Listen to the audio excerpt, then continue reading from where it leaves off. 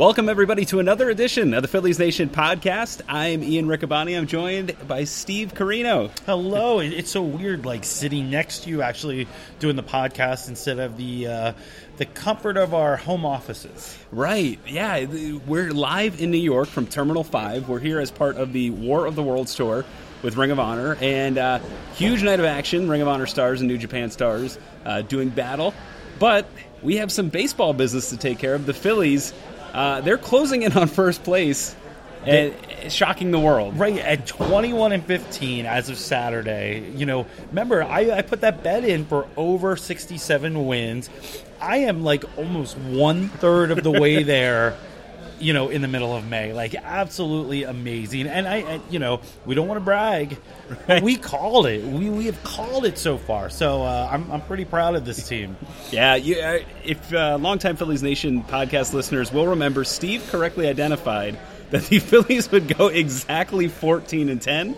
I don't know if you got to do your victory lap, Steve. I think our last episode was right before the official end of the month, when they had that tough stretch against the Nationals. Oh, it sure did. Like, and, you know, looking at the schedule, I thought that, you know, they would do way better against Cincinnati than they did to start the season. But then we saw them, you know, flutter a little bit in the beginning and then just explode. And then it's carried over to this month. Yeah, and some of the highlights, I mean, of course, the pitching has really helped the Phillies stay toward the top of the NL East. Their season best 6 over 500. And it's certainly, the story has been some of the starters as well as the bullpen, which coming into the season was a perceived weakness. They're 13-3, Steve. You brought this stat up, 13-3 in one-run games. Absolutely. 36 games into the season, and they are 13-3 in one-run games, 8 in a row. And it's just amazing. They are playing such good small ball that it's so much fun to watch, because I think we're at that point where we don't expect anything out of this team. We don't expect anything out of this team for the next few years. And that we're just enjoying this run. You listen to MLB Network Radio, and they'll say, well, the Phillies are the worst over 500 team. But I don't think that's true, because, you know, you can write down all the statistics you want and all the analysts and stuff. But at the end of the day, chemistry and the will to win could play out. And not that it reminds me of the 93 team as much as the Scrappers. This is a team that's playing good, fundamental baseball and capitalizing on mistakes by the other team, but then not letting their mistakes, like in Friday night's game, right? You know, an error that gets 2 unearned runs across. They're down 2-0. They didn't let it bother them, and then they capitalized on any of the Reds' mistakes and go ahead and win. And that bullpen's been great. Yeah. The young starters have been amazing. And what about your boy Tommy Joseph getting called up? So, yeah, that's, you know, Tommy Joseph is an interesting guy. He's struggled with concussions and injuries and things like that.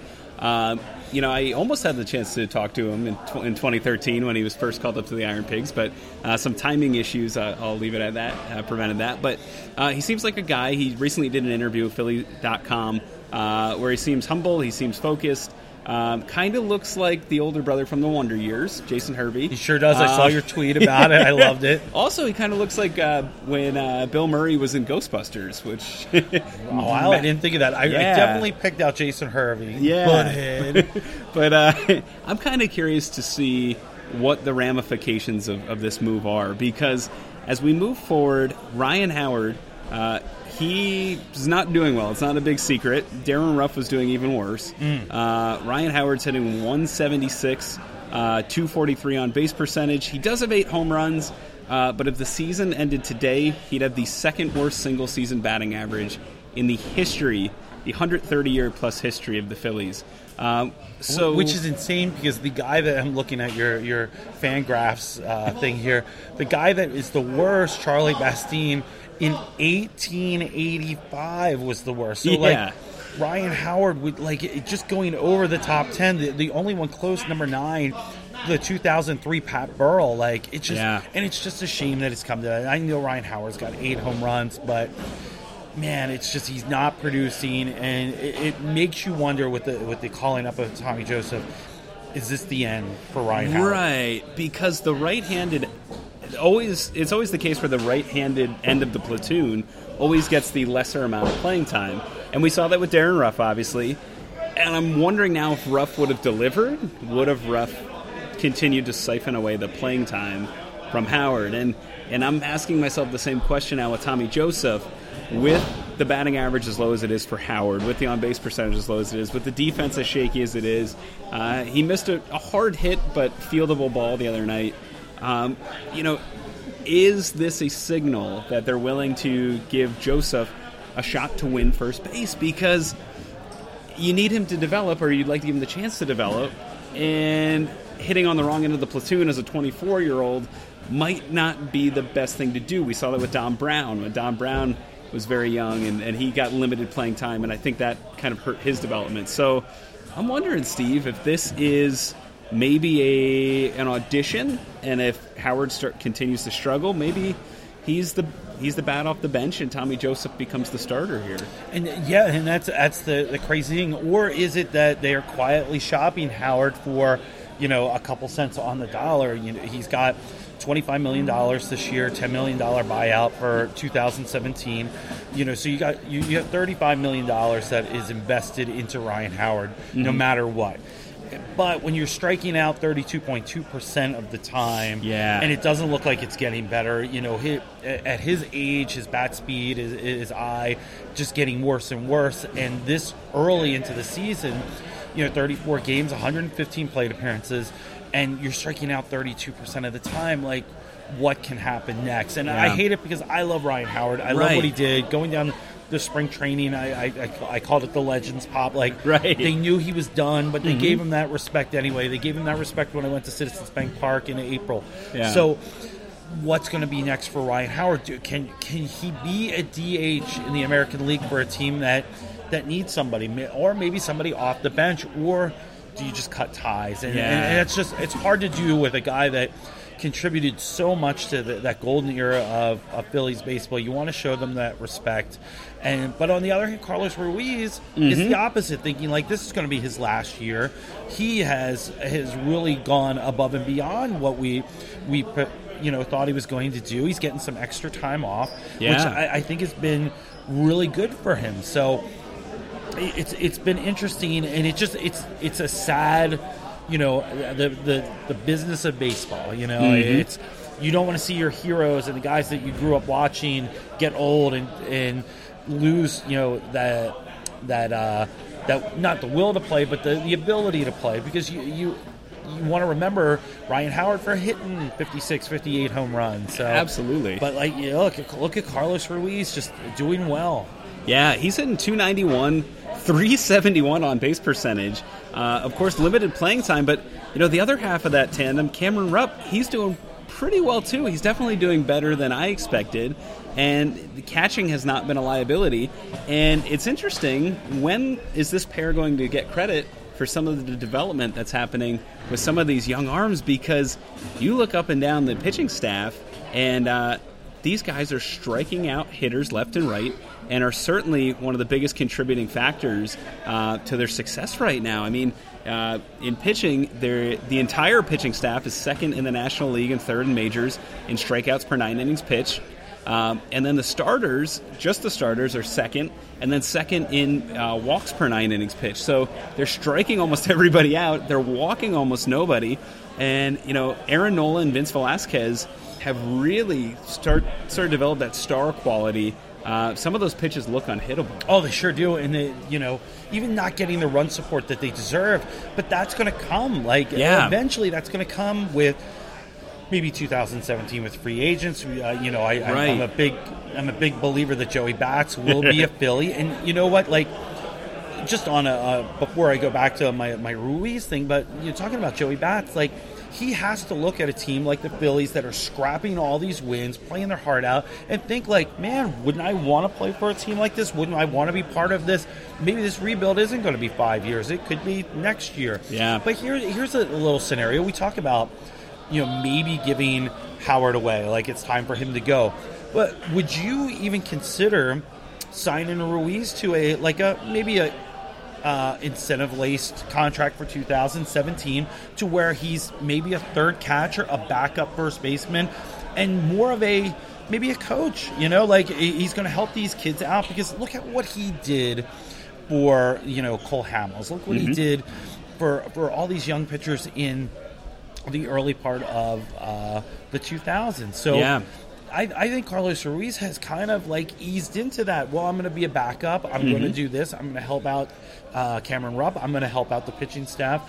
And he's accepted this role, and he's excelling. Yeah, I mean, if you look at some of the ERAs and some of the eye-popping strikeout numbers, Aaron Nola, he's a 3.13 ERA, which on the surface is pretty good. If you look at the stat, though, FIP, which is fielding independent pitching, if you put him with a league average or better defense, that number goes down to 231. So that gives you an idea of what Aaron Nola is dealing. Same thing with Vince Velasquez. Vinny from Philly, 2.70 ERA, 2.68 FIP. And those two guys at the top of the rotation are just anchoring what's turning out to be a deep, deep group. Right now, Jared Eickhoff is struggling a little bit, but again, we saw some flashes of brilliance at the end of last year, beginning of this year. Adam Morgan, he's pitching at about a league average clip, but he's definitely had some value. And we had that stellar outing from Hellickson on Friday night. The unearned runs were the only blemish in an otherwise great night. You mentioned, the question you threw out was, do I think, an incentive-laden contract with Carlos Ruiz would be a good idea? To me, that comes down to Andrew Knapp. Yes. And right now, with Lehigh Valley, he's struggling a little bit. He is only 24, but he's hitting 239 with 4 homers, and he's got 3 doubles. So the power seems to be there, but that jump from AA to AAA might have been a little bit bigger than maybe we anticipated. That being said, he's a guy who reportedly his defense is getting a little better each game, learning to call a game better. I'm wondering, though, if we have something, better than we thought, though, with Cameron Rupp, especially, leading this pitching staff, because I have some more stats for you, Steve. The bullpen, everybody's kind of giving them grief. Well, the overall ERA of the pitching staff, it's in the high 3s. But if you take out Brett Oberholzer, James Russell, and Daniel Stumpf, it goes down to 3.25. If you take the bullpen's ERA and take those 3 guys out, it goes down to 2.37. And that's amazing because no one would have ever expected that. When they're putting together the cybermetrics for the year and the analysis, they're not thinking that this team is going to do that. They're thinking this team is going to be a 100-loss team. And, and it just shows the heart. I think it's got a lot to do with Bob McClure, Pete McCannon, the belief in the players, having them believe in themselves. Where it's the opposite with the Atlanta Braves, where they've basically admitted defeat already, right. and the Phillies, you almost believe that they believe that, you know what, we could win this thing if we really could, and that's a great attitude to have because they're only going to get better. Absolutely. Fundamentally, they're only going to get better with more power. When Franco's still kind of quiet with 7 home runs. Yeah. What happens when he explodes during the summer? Herrera's just been on fire. You can't tell me he's not an all-star today. Yeah, 331, 445, 449, triple slash. He's doing it all. Keep in mind, this is only his second year in center field. Yeah, and just his second year. It's incredible. And he's a Rule 5 draft. Yeah. Once again, the Phillies picked up. My favorite one, Shane Victorino, was the Rule 5 pickup. But Herrera and. The thing, I was watching the game last night in North Carolina, and I said, man, Odubel Herrera looks so confident up there when he's batting. And, he's not walking as much as I would want him to, but he's getting on base, and he's doing it. I mean, a 445 on base percentage is just, it's crazy. Well, if we go back to spring training, one of the things that, we left March, and we said, what's the key to success for you in April? And we both had different answers. One of mine was, I'd like to see Odubel Herrera walk. He ended April as among the league leaders in walks at that point after having 0 in spring training. Yeah. So, and that might be my favorite Phillies thing so far, is the way he celebrates when he walks. Yeah, he does the fist pump. Excited. He does and as he should. And I'm wondering, as we move on, through the years, if that's going to be something that we see kind of become commonplace with the incorporation and acceptance of sabermetrics, are are people going to celebrate walks that enthusiastically in the future? I think so because he's scoring runs, he's getting on base, he's not dumb on the base pass, especially in basically his second full season, as an everyday player. Right. I mean, this is a guy that he's a gamer, and you throw him in there, and I look at this team and I say, man, there's so many good things that are happening, so many positive things happening. There's really no negatives negatives to a point, Right. Holzer isn't doing as well as I was hoping. Stumping his East German steroids. Yeah, and we'll get back to that. That's on my agenda in the general baseball round. But the one thing that did catch my eye, base running. So it's there's two teams in baseball that actually have a sub 500 stolen base success rate. The Phillies are not one of them, but they're very, very close. They only have one. They're positive one in terms of stolen bases versus caught stealings. We've seen Herrera be successful on the base paths.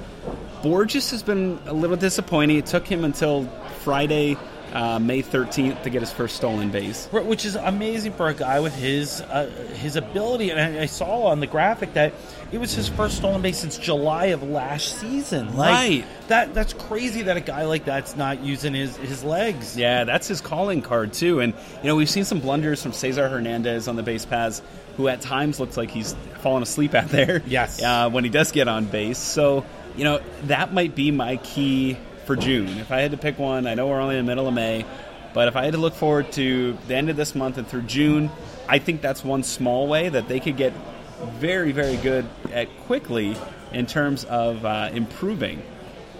Oh, I absolutely agree. And, those are little fixes. It's Right. going to be picking out what they need to do to to be successful on the base path. And same thing with defense. That's going to come. Yeah. Well, let's take it to overall Philly success. So, do you think that this is sustainable, or I won't even say through the end of the season. Let's take it maybe All-Star break. Do you think they'll still be in contention toward the All-Star break? If the season ended today, they'd be 2 games out of first place, but I believe they currently would hold the wild card, the second wild card, and would actually play the Mets. I'm looking at it right now. Yeah, they would play the Mets, and the Phillies have a minus 26 run differential. Right, and that's insane. That they and Pittsburgh, is 2 games out of the wild card right now, and so is Los Angeles Dodgers and the Cardinals. Is the second wild card obtainable? Probably not. But anything is possible. No one saw this team 21-15 on May 14th.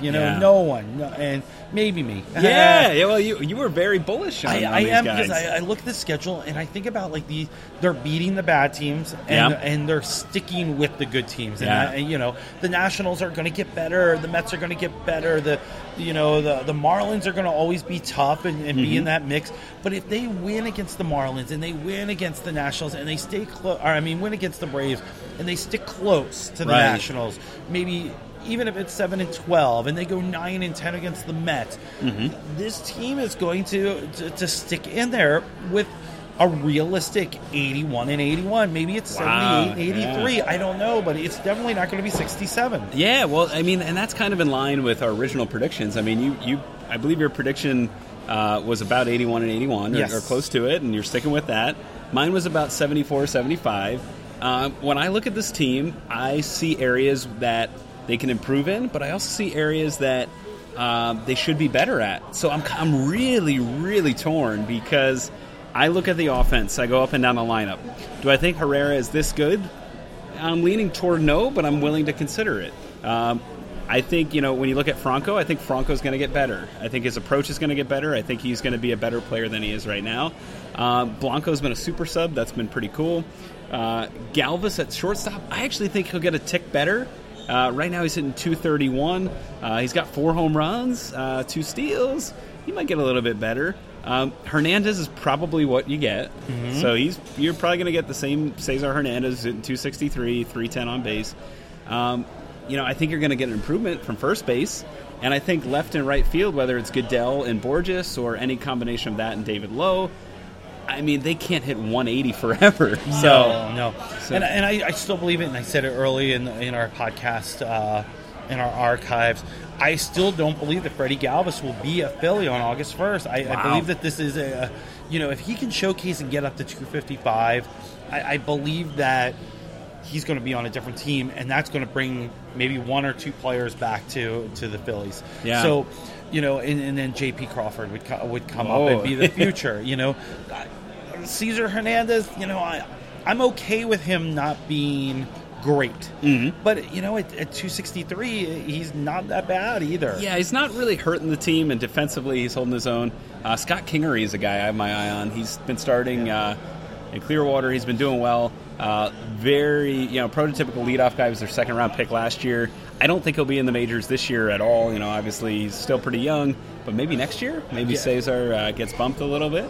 But and I think something we could agree upon, and maybe the fans that listen to the Phillies Nation podcast, the future is definitely bright. Oh man, between Zach Eflin, Lively. I mean, we'll have a special prospects edition at some point, but just some incredible numbers. There's so much to be excited about. I'd like to give a shout out to Jay Floyd on PhilliesNation.com, who gets a lot of these exclusive interviews. He gets great statistical analysis with minor leagues, keeps you up to date with that. Cam Perkins is doing all right down there. And then, a lot of sluggers. It's just kind of coming out of nowhere. A lot to be excited about. One thing that scares me is, we're getting crunched for time here in Terminal 5. I think one thing that scares me, though, is the bullpen. And I don't mean from a performance standpoint. I mean from a usage standpoint. Yes, absolutely. I agree with you there. At this point, Yanmar Gomez is on pace for 63 saves in 90 appearances. Hector Neris is on pace for 94 appearances. That would break Kent Tilcovey's record and shatter it. Right, and it's a different era too. Like it's ridiculous to think that Gomez and Neris are going to do 90 and 94 appearances. In the 70s and 80s when you had 75, 80, 90 appearances, you were a workhorse. Now it's, oh my goodness, we're being reckless with the arms. So, but who knows with these guys, with Aaron Nola getting stronger and Benny from Philly getting stronger and Hellickson, if he throws like he did on Friday night, maybe these guys are going to go 7 innings a lot, and we can preserve that bullpen for the dog days of August and September. Well, I think that's one thing I'd like to see Pete Mackanin do more is trust some of his lesser middle relievers.